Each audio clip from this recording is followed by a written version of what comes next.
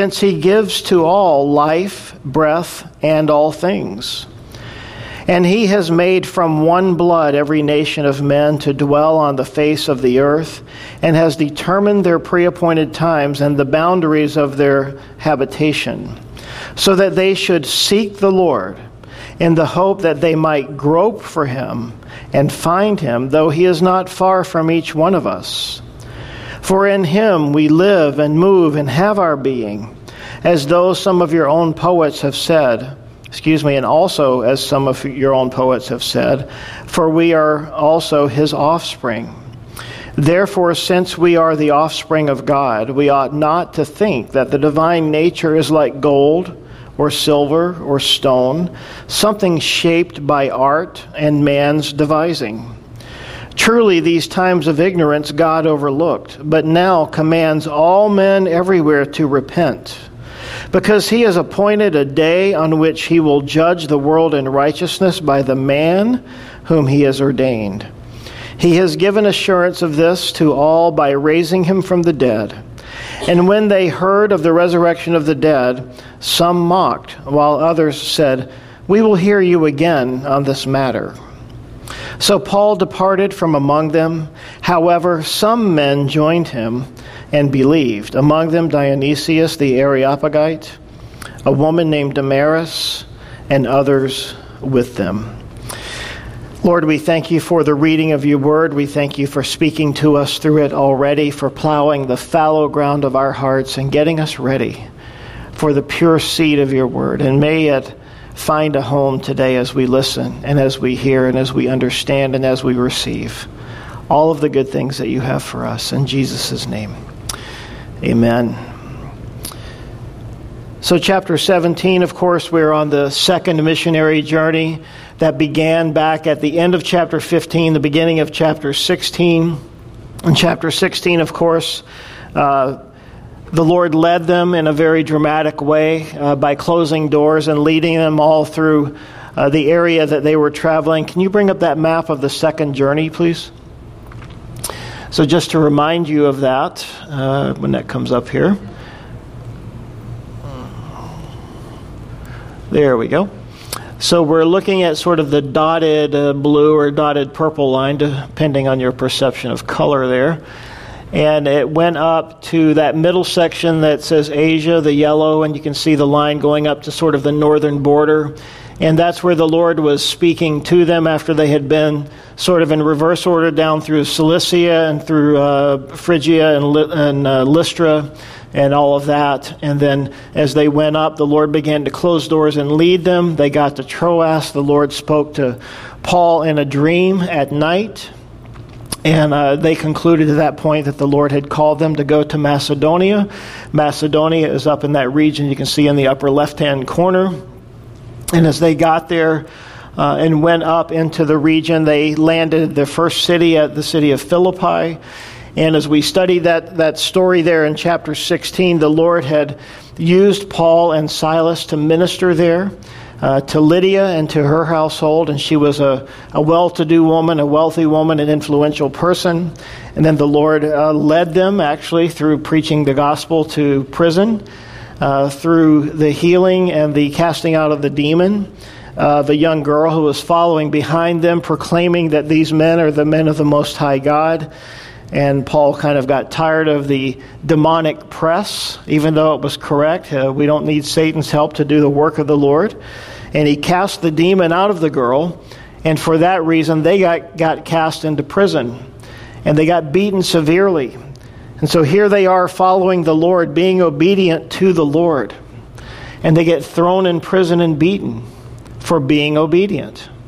And as they are there that night, worshiping the Lord, singing, we are told in that passage that the other prisoners were listening to them, that their lives were literally on display, even though I'm sure they weren't necessarily thinking that. They were just doing what they knew how to do, which was just to praise the Lord and to call upon His name and to pray. And then the Lord brought an earthquake, and all of their chains fell loose.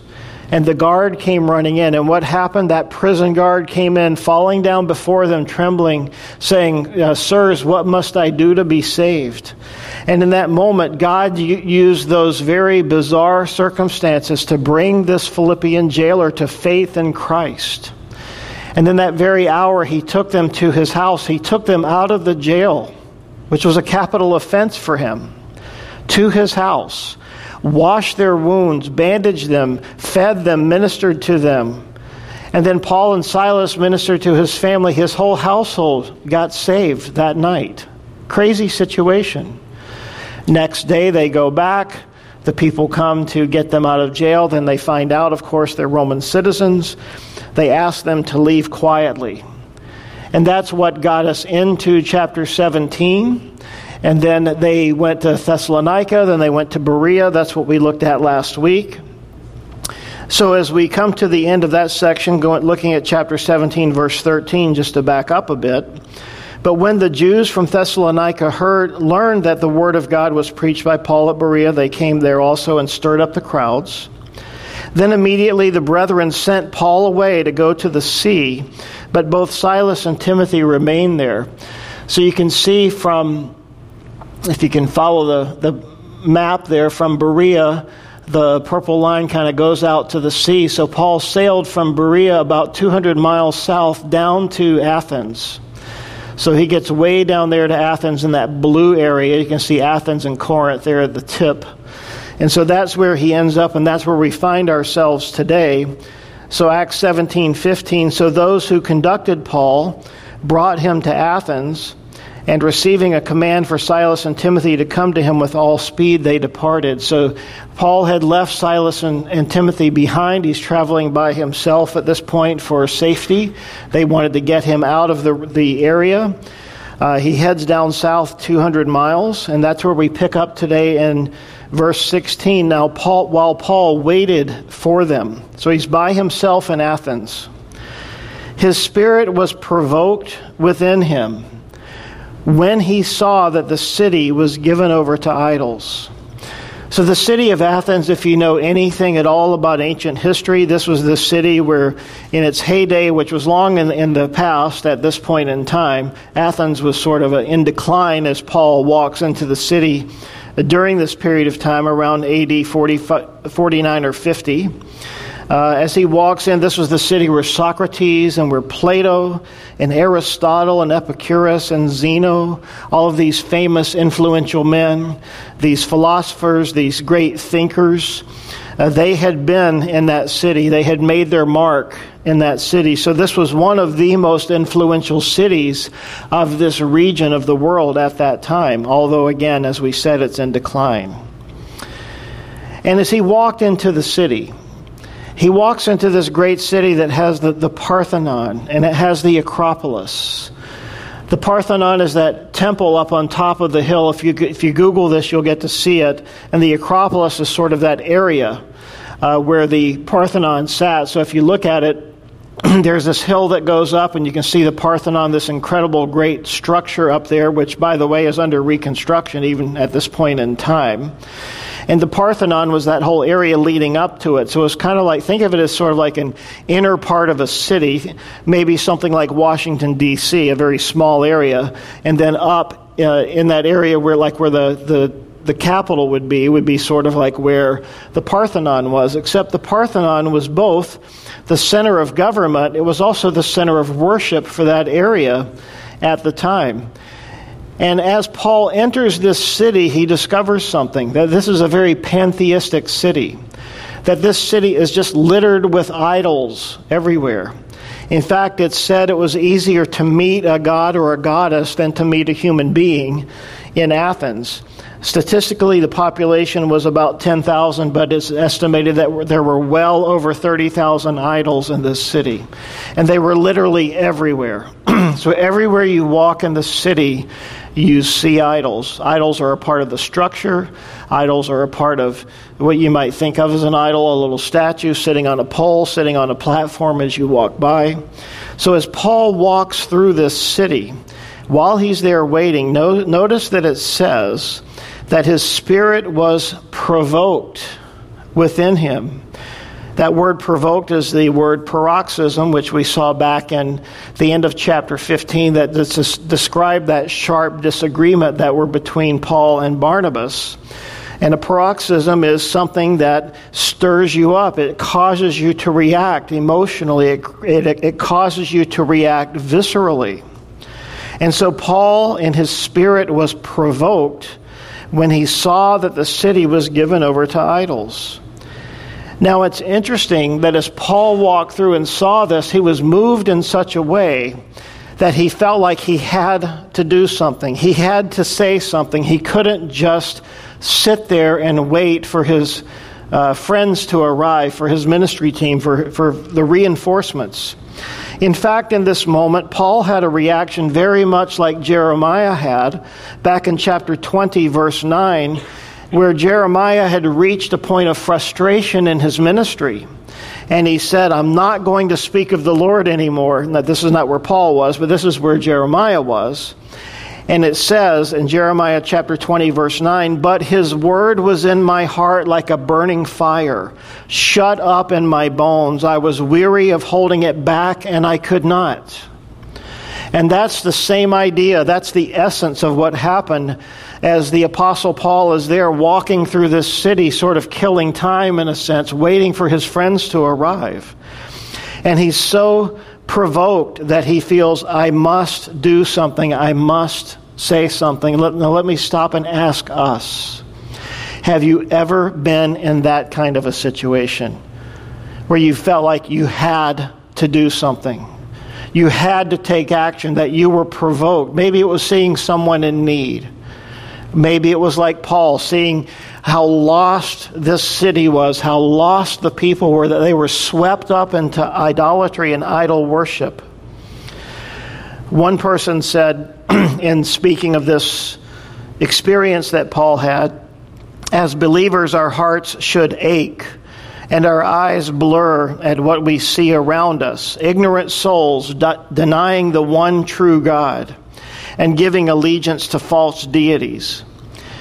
And he went on to say this, and listen carefully. If we experience no inner paroxysms, no inner conflicts, we have either not truly been redeemed by Jesus Christ, or we have become apathetic to the things of God. Something to consider. Another person said, like Paul, we must have open eyes and broken hearts for what is around us. So in verse 17, Paul, moved, provoked, it says there, therefore he reasoned in the synagogue with the Jews and with the Gentile worshipers, and in the marketplace daily with those who happened to be there. So here's what happened. Paul said, what do? I'm going to go to the synagogue. That was his custom. He always liked to do that. He was comfortable there. He knew what he would find there. He would at least have an audience where he could begin to speak about the Word of God and also kind of sense, what's going on with these people? They're here living in this city, in this place. What's the temperature here in this synagogue?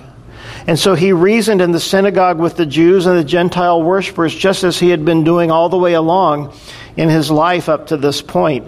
And then it says, and in the marketplace daily. The marketplace, the word there is the agora, and maybe you've heard of that. But the agora was the marketplace. So Paul, after he had reasoned in the synagogues with the Jews and with the believers, he went out to find those who weren't believers, or those who didn't have an inclination toward the one true God.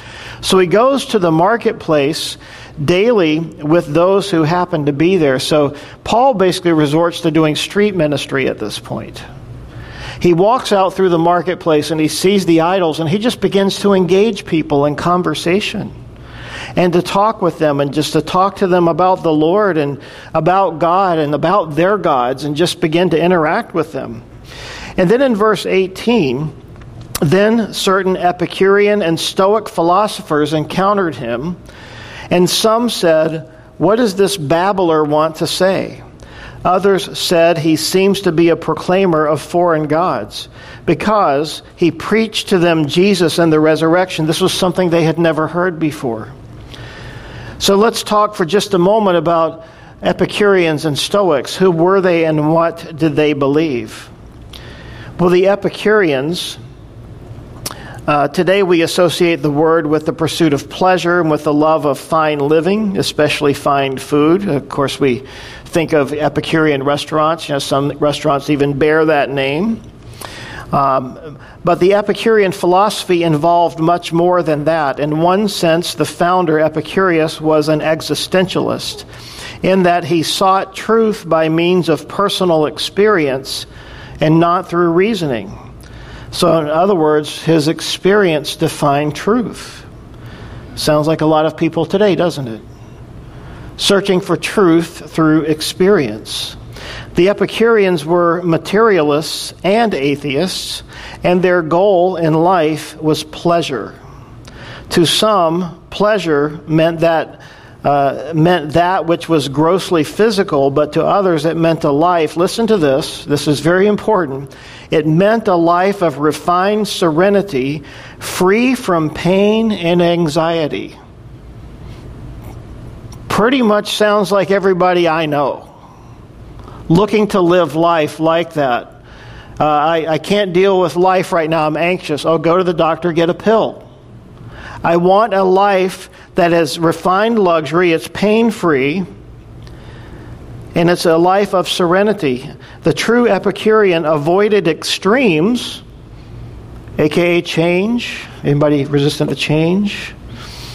The true Epicurean avoided extremes and sought to enjoy life by keeping things in balance. Boy, do I hear that all the time. But pleasure was still the number one goal. So these are the Epicureans. They're atheists. They seek life through, and they seek truth through experience, and they seek to keep their life in balance, everything in balance, nothing to get out of balance, no pain, nothing to rock the boat. My life needs to go through, it needs to be smooth sailing all the time. This is how people live in our society, isn't it? But the thing that just struck me as I read this is most believers that I know. This is the way we live our lives. The Epicureans also believed that everything happened by chance. And so it sort of justified their responses. The Stoics rejected the idolatry of pagan worship and taught that there was a one-world God, meaning there's this ethereal being out there called God, but he expresses himself in many ways, God's little g. So there was one world God, but that God expressed himself in many ways, and so they ultimately were pantheists, and their emphasis was on personal discipline and self-control, sort of the opposite of the Epicureans. Pleasure was not good, and pain was not evil. The most important thing in life was to follow one's reason and to be self-sufficient and unmoved by inner feelings or outward circumstances. So again, opposite of the Epicureans. Of course, such a philosophy only fanned the flames of pride and taught men that they did not need the help of God or a God. And it's interesting that the first two leaders, the founders of the Stoic school of thought, committed suicide. So you have these two people, the Epicureans and the Stoics, and these are the people who are sort of the resident intellectuals of the time. And Paul is out interacting in the marketplace. And as they are listening to him, they call him a babbler. The word babbler means seed picker, and the idea is, it's a very derogatory term, the idea is that you just went around like a bird picking up seeds from different schools of thought. And you didn't really understand any of it, but you just kind of mixed it together. You homogenized it together and created your own school of thought. But they looked down on that, so they called him a babbler or a seed picker, and it just meant that he pulled together a bunch of ideas, but he didn't really understand any of them. And they put together in the way that they were, they didn't make any sense. And I think we can understand that to a degree, right? We've all heard someone who seems to babble from time to time, and they don't make any sense in what they're saying. And so to their ears, what Paul was saying was babbling. And so they took him. Now, he had been ministering in the synagogue. He had been ministering on the street. And they took him and brought him to the Areopagus. Now, the Areopagus, you see, that was the gathering where people heard ideas. If you made it there, if you had an audience there, if you were able to get up on the soapbox there where you had been invited in, because you had something worthy of hearing, and in a sense, as it said a little bit further on, they spent their time in nothing else but either to tell or to hear some new thing. So they said, well, we'll give this babbler a chance. So they take him into the Areopagus, also known as Mars Hill, saying, may we know what this new doctrine is of which you speak. You see, the Athenian mindset was always in pursuit of something new, something that we've not heard before. And it wasn't just new, it was something exciting, something dazzling, something sensational. And so they welcomed new ideas, they embraced them, and they would listen to anything. So now they brought Paul in, they put him up into the Areopagus, and they put him in the place where a speech would be given.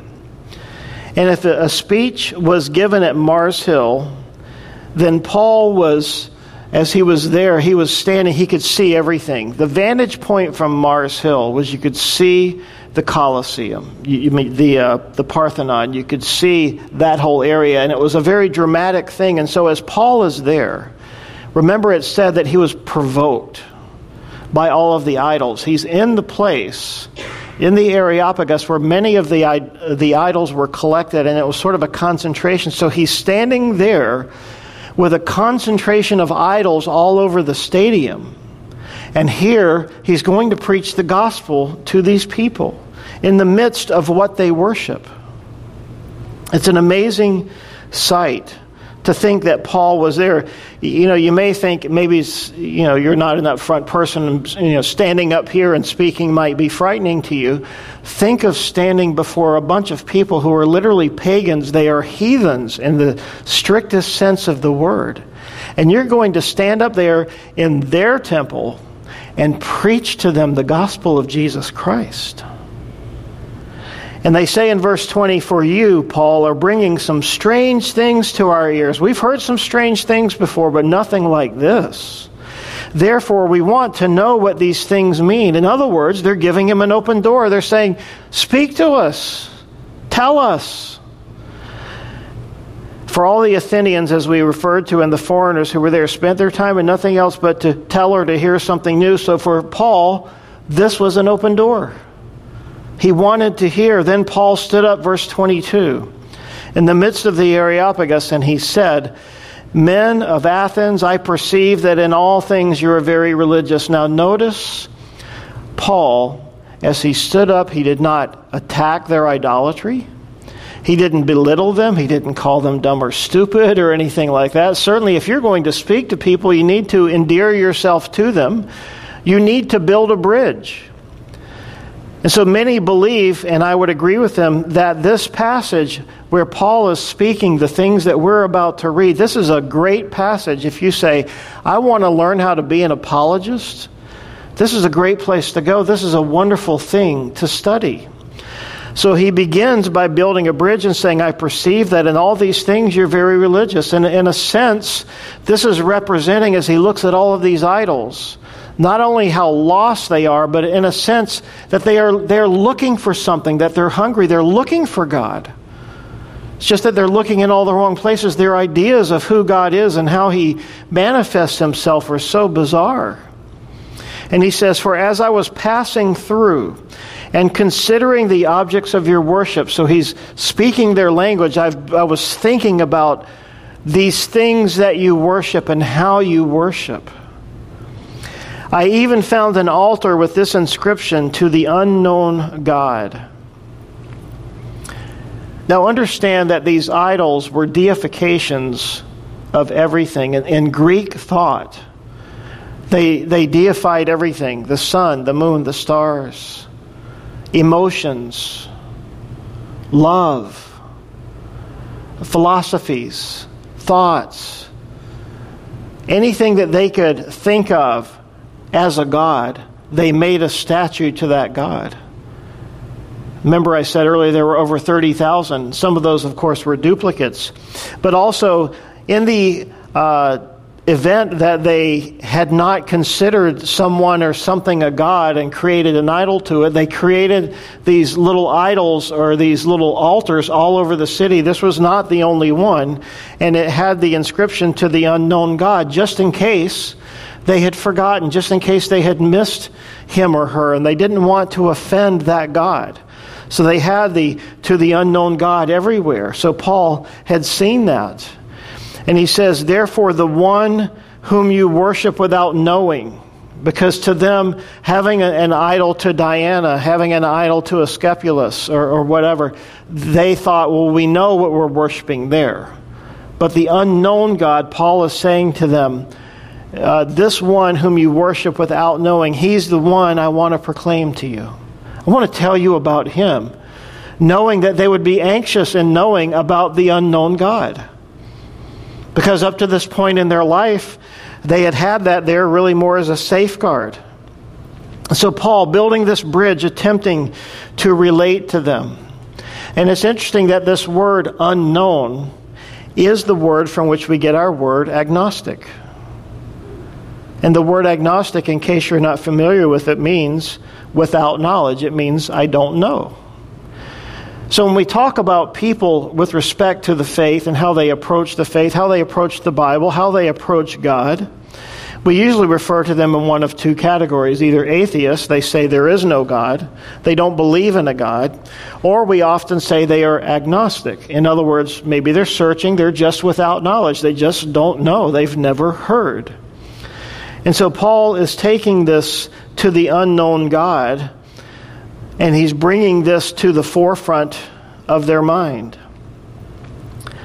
Verse 24, God who made the world and everything in it, since he is Lord of heaven and earth, does not dwell in temples made with hands. So Paul, in speaking to these people, can't speak to them in the same way, of course, as he would speak in a synagogue, right? Because in a synagogue, people had a knowledge of the Hebrew Scriptures. So Paul is now speaking to them about things that they have questions about, but he's actually speaking to them from the Scriptures without saying that he's speaking from the Scriptures. So this is why it's so important for us to learn from this. So God who made the world and everything in it. He's speaking from the book of Genesis, isn't he? He's speaking from the Psalms. He's speaking about the truth that God is the creator of the world. He is the creator of all things. Remember, in the beginning, God created the heaven and the earth. And by the end of chapter 1, rolling into chapter 2 in the book of Genesis, where he creates male and female. And it says, he is the Lord of heaven and earth. Remember, the creation story talks about how God created the heavens and the earth. He spoke them into existence. And he says that this Lord, this God, he cannot dwell in a temple made with hands. You've spent your lives building temples and building idols, and yet this God, the unknown God, He created everything that you know and that you see.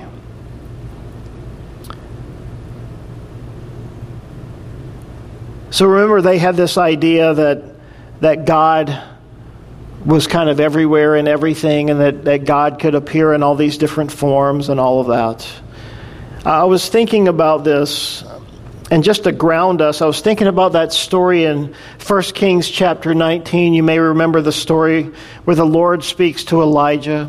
And what happened in that situation is Elijah had just had his encounter with the prophets of Baal. And he had slain the 450 prophets of Baal. And Jezebel was after him, and so he was running and hiding. And in 1 Kings 19, verse 9, it says that he was there, he went into a cave, he spent the night in that place, and behold, the word of the Lord came to him. And the Lord said to him, "What are you doing here, Elijah?" And so he said, "I have been very zealous for the Lord, God of hosts, for the children of Israel have forsaken your covenant. They've torn down your altars and killed your prophets with the sword, and I alone am left, and they seek to take my life." And then the Lord spoke to him, and he said, "Go out and stand on the mountain before the Lord." And behold, the Lord passed by, and a great and strong wind tore into the mountains and broke the rocks in pieces before the Lord. Now they would have deified the wind in that situation. And it says, but the Lord was not in the wind. And after the wind, an earthquake. Well, they would have deified that and maybe made an idol out of a broken rock, saying that, you see, this was the anger of the gods and how we had upset them. And so this is sort of an idol to the anger of the gods. And it says, but the Lord was not in the earthquake. And after the earthquake, a fire. Oh, man, talk about deifying fire. Idols to fire everywhere. But the Lord was not in the fire. And after the fire, a still small voice. And so Paul, in like manner, is teaching them the same lesson that the Lord himself taught Elijah. I am coming for you. I will relate to you. You need to relate to me. And so he goes on and he says in verse 25, Paul speaking of Acts chapter 17, nor is he worshipped with men's hands. In other words, you can't make something that would please God, as though he needed anything, since he gives to all. Listen to what he gives: life, breath, and all things. So God himself has provided everything we have. It's interesting, in Psalm 50, God expressed this same sentiment where he says in Psalm 50, beginning in verse 9, I will not take a bull from your house, nor goats out of your idols, nor goats out of your folds. For every beast of the forest is mine, and the cattle on 1,000 hills. I know all the birds of the mountains, and the wild beasts of the field are mine. If I were hungry, I wouldn't tell you, for the world is mine, and all of its fullness. You see, God not only created everything, but everything belongs to him. So to think that we can appease God by creating something, carving something, and giving it back to him and thinking, oh, well, this will keep him happy. This will keep his wrath, his anger off of me for a little while, is foolishness.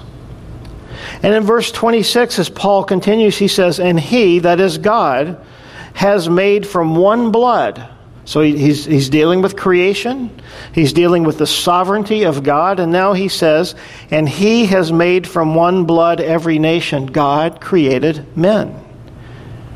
God set up the nations, one blood, every nation of men to dwell on all the face of the earth, and has determined their pre-appointed times and the boundaries of their dwellings. In other words, God is the one who has set up boundaries for countries and where people dwell. He's set up how long people will live.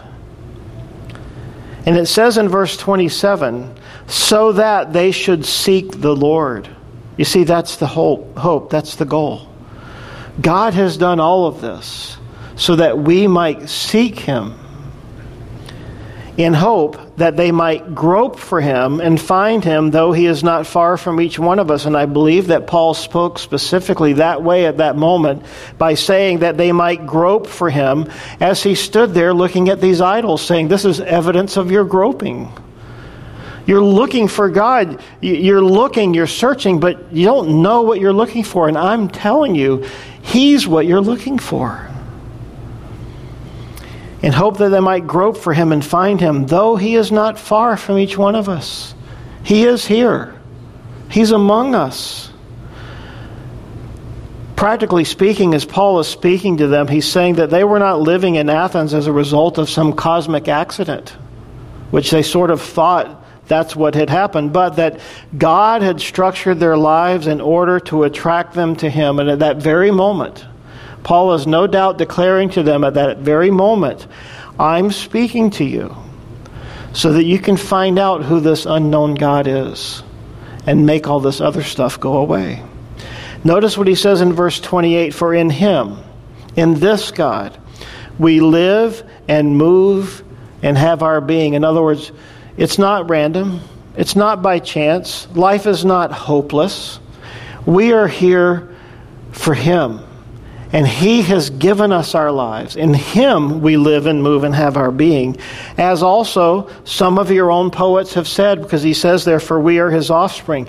Interesting how Paul takes their own literature, their own poets, their own writers, which they knew, and he quotes back to them from those writers. This particular quote comes from the writings or the work of Epimenides, and it's a poem attributed to him. He was a Cretan in 600 BC, and they regarded him as, a very wise and influential person. And here's what he wrote. They fashioned a tomb for thee, O holy and high one. The Cretans, always liars, evil beasts, idle bellies. But thou art not dead. Thou livest and abidest forever, for in thee we live and move and have our being. This was a famous passage which they all knew, and it was probably something they were taught in school. And here Paul is quoting from it. Now you may have recognized that second line that says Cretans are always liars and evil beasts, and Paul again takes that line and he quotes it in Titus 1:12 when he says, as he's speaking to them about people who were causing trouble there in the city where Titus is ministering in the church. And he says, one of them, a prophet of their own, said, Cretans are always liars, evil beasts, and lazy gluttons. This testimony is true, therefore rebuke them sharply, that they may be sound in the truth, or in the faith. So from this poem, or this line, this writing, the fourth verse, for in thee we live and move and have our being, he quotes this to them. And they hear it. And they understand it, and they know that what's happening here as he's speaking to them is he's gained their trust. He's speaking to them saying, even your own writers point to the one true and the living God, even though they didn't know that it was Him. So here we are. Paul is speaking to them. He says in verse 29, therefore, since we are the offspring of God, because we originate from Him, He is our God. He is our Father. We ought not to think that the divine nature is like gold or silver or stone, something shaped by art and man's devising. In other words, Paul is saying, in light of what I've just told you, here's the only logical conclusion. God made us in His image. And because God made us, it's foolish for us to make gods in our own image and then offer them back to God. Does that make sense to anyone? Because the Greek religion was nothing but the manufacture and worship of gods that were patterned after themselves. And it's interesting that there's this verse in the Old Testament that says, we become like the thing that we worship. And so if we create and we pattern gods after ourselves, what do when we worship those gods? All we do is, in essence, worship ourselves. So Paul is showing to them that because God is who He is, and He reasoned from creation, and how God has everything under control and in order, and then God created mankind. Because mankind was created for Him, we were created for His pleasure. And that we cannot give anything to God. In fact, it is us who need God. We need Him. He does not need us. Verse 30, truly these times of ignorance God overlooked, but now commands all men everywhere to repent. This is the new thing. He's getting to the heart of it here. Here's the new thing. God, the God who you've been looking for, the Creator, He's commanding that all men everywhere should repent because, verse 31, He has appointed a day on which He will judge the world. You see, we can't live in that free way where we can just live in pleasure or live under our own thought, live in the confines or the constructs of our own mind, of our own rational thinking. Because we are all going to have to give an account to this God. He has appointed a day on which He will judge the world in righteousness by the man. Notice in your text it's capitalized. He's referring to Jesus, whom He has ordained. So the idea that God Himself has appointed a man who would be the judge of the world, this is crazy to their mind, to their ear, to their way of thinking. And He has given assurance of this to all of us by raising Him from the dead, speaking of Jesus and His crucifixion and His resurrection. Now, when they heard of the resurrection of the dead, which is something that they had never heard, some mocked, while others said, "We will hear you again on this matter." Notice it didn't say there, some believed. It just said some mocked and some said, I don't know. That's interesting. I'll think about that. Maybe if you're here tomorrow or the next day, maybe I'll come back and listen to you again. So Paul departed from among them. Verse 34. However, some men joined him and believed. Among them Dionysius the Areopagite and a woman named Damaris and others with them. So you get the sense here as you read this, that unlike the other places where Paul went, where there was a reception and people believed and a church got established, that here in this place there's hard ground. Here in this place, as Paul is ministering, and no doubt, being the Apostle Paul, I believed, even though this passage doesn't tell us, I believe he was a man filled with the Holy Spirit. And here he is ministering, and this time he's not having the effect or the fruit that he had had in previous places. Some might look at this situation as Paul is ministering and saying he was a failure, or he made a mistake, or maybe he wasn't where God wanted him to be, and I don't think that's the case at all. In fact, I think in this context we can have a better understanding of what he wrote to the Corinthians in 1 Corinthians 9, because the next place he goes after Athens is Corinth. Here's what he said in 1 Corinthians 9. For though I am free from all men, I have made myself a servant to all that I might win the more. And to the Jews I became as a Jew that I might win Jews, to those who are under the law, as under the law, that I might win those who are under the law. To those who are without law, as without law, not being without law toward God, but under law toward Christ, that I might win those who are without law. To the weak I became as weak, that I might win the weak. I have become all things to all men, that I might by all means save some. This I do for the gospel's sake, that I may be a partaker of it.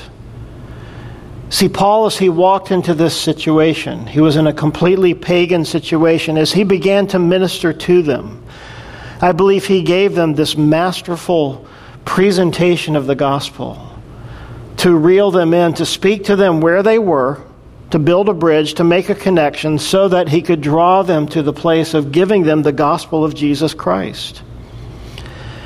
Some believe that when Paul arrived in Corinth, in 1 Corinthians 2:2, it says, I've determined to know nothing among you except Jesus Christ and him crucified, that perhaps coming out of this experience, maybe he learned that he needed to just be much more bold about Christ. And that's possible, although we don't know that to be the case.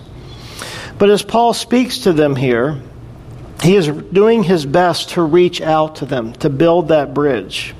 And when you see these seemingly meager results in Athens, and as far as we know, no church was established there. This was one of the foremost cities. After seeing the great harvests of every other place that he had been, you might wonder, was Paul a failure in this situation? And I would say to you this way, in thinking of it from the point of view of the parable of the sower.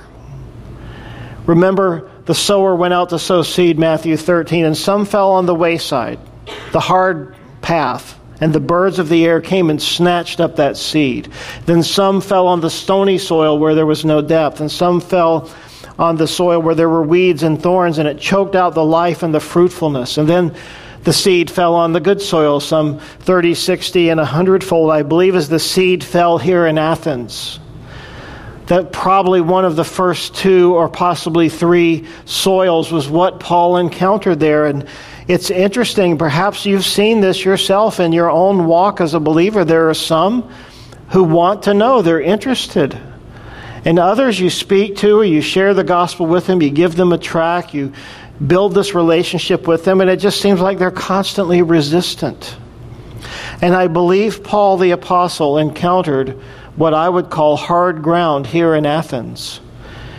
You see, not everyone can be successful, and not everyone can preach the gospel and have, thousands of people raise their hand and indicate a decision for Christ. So what do we learn from this situation where Paul, as he was stirred, no doubt as he was by the Spirit, and he preached to them. And the idea is simply this: you do the right thing. You preach the gospel. We don't gauge what happens with the soil. We sow the seed. And we leave that in God's hands. Now, there were a few believers here, we were just told. Praise God for that. One soul is rejoiced over in heaven. Isn't that true? The Gospel of Luke tells us that. All the angels in heaven rejoice over the soul of one who believes. Certainly there was Dionysius.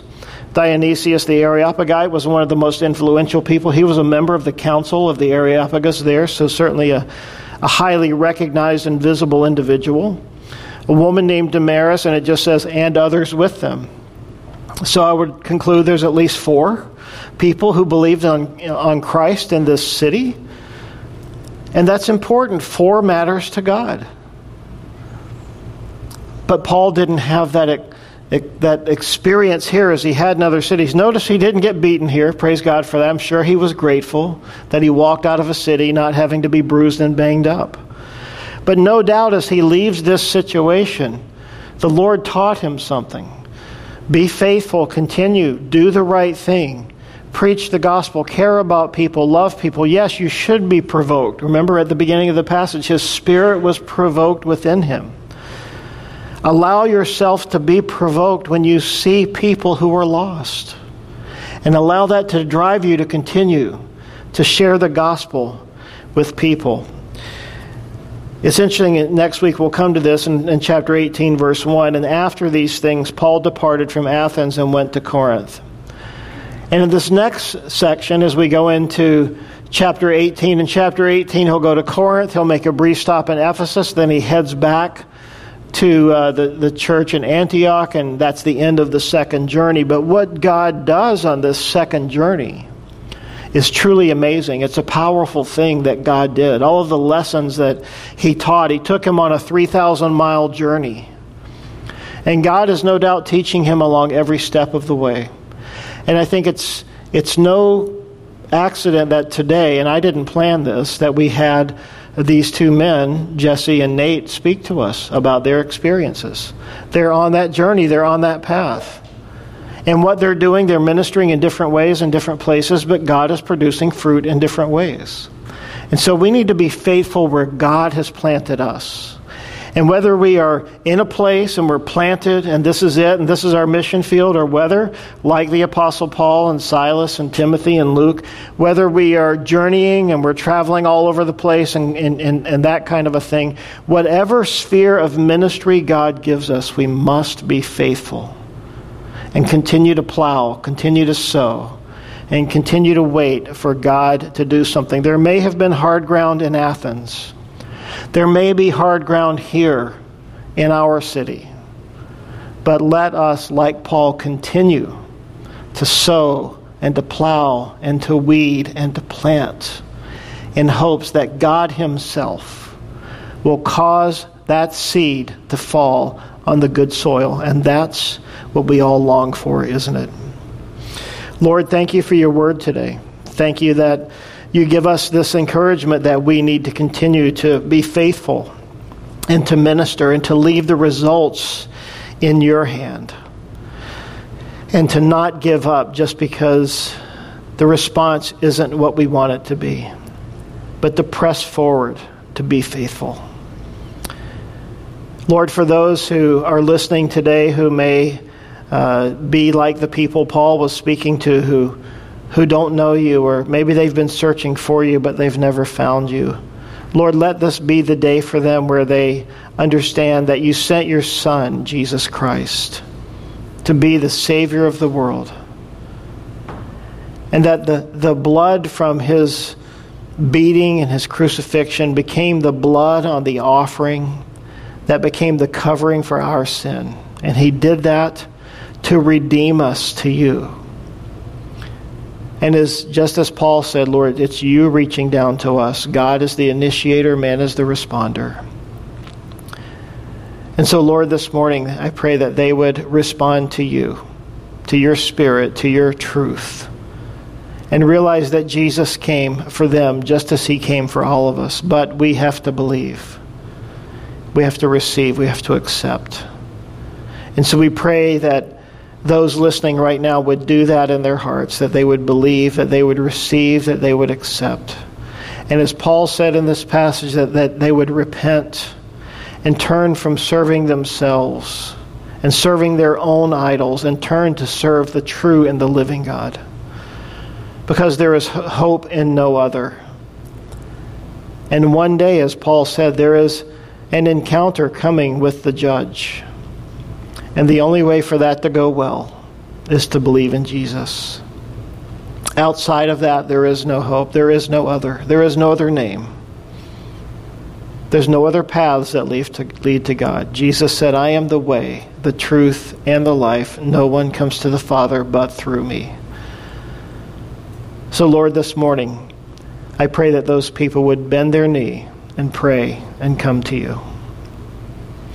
Lord, we love you. We bless you. Would you stir us up in our hearts that we might be provoked, like Paul, to not sit idly by, but to reach out, to minister, to speak the name of Jesus, to hand out tracts, to do whatever it takes, Lord, to reach people for the sake of the gospel.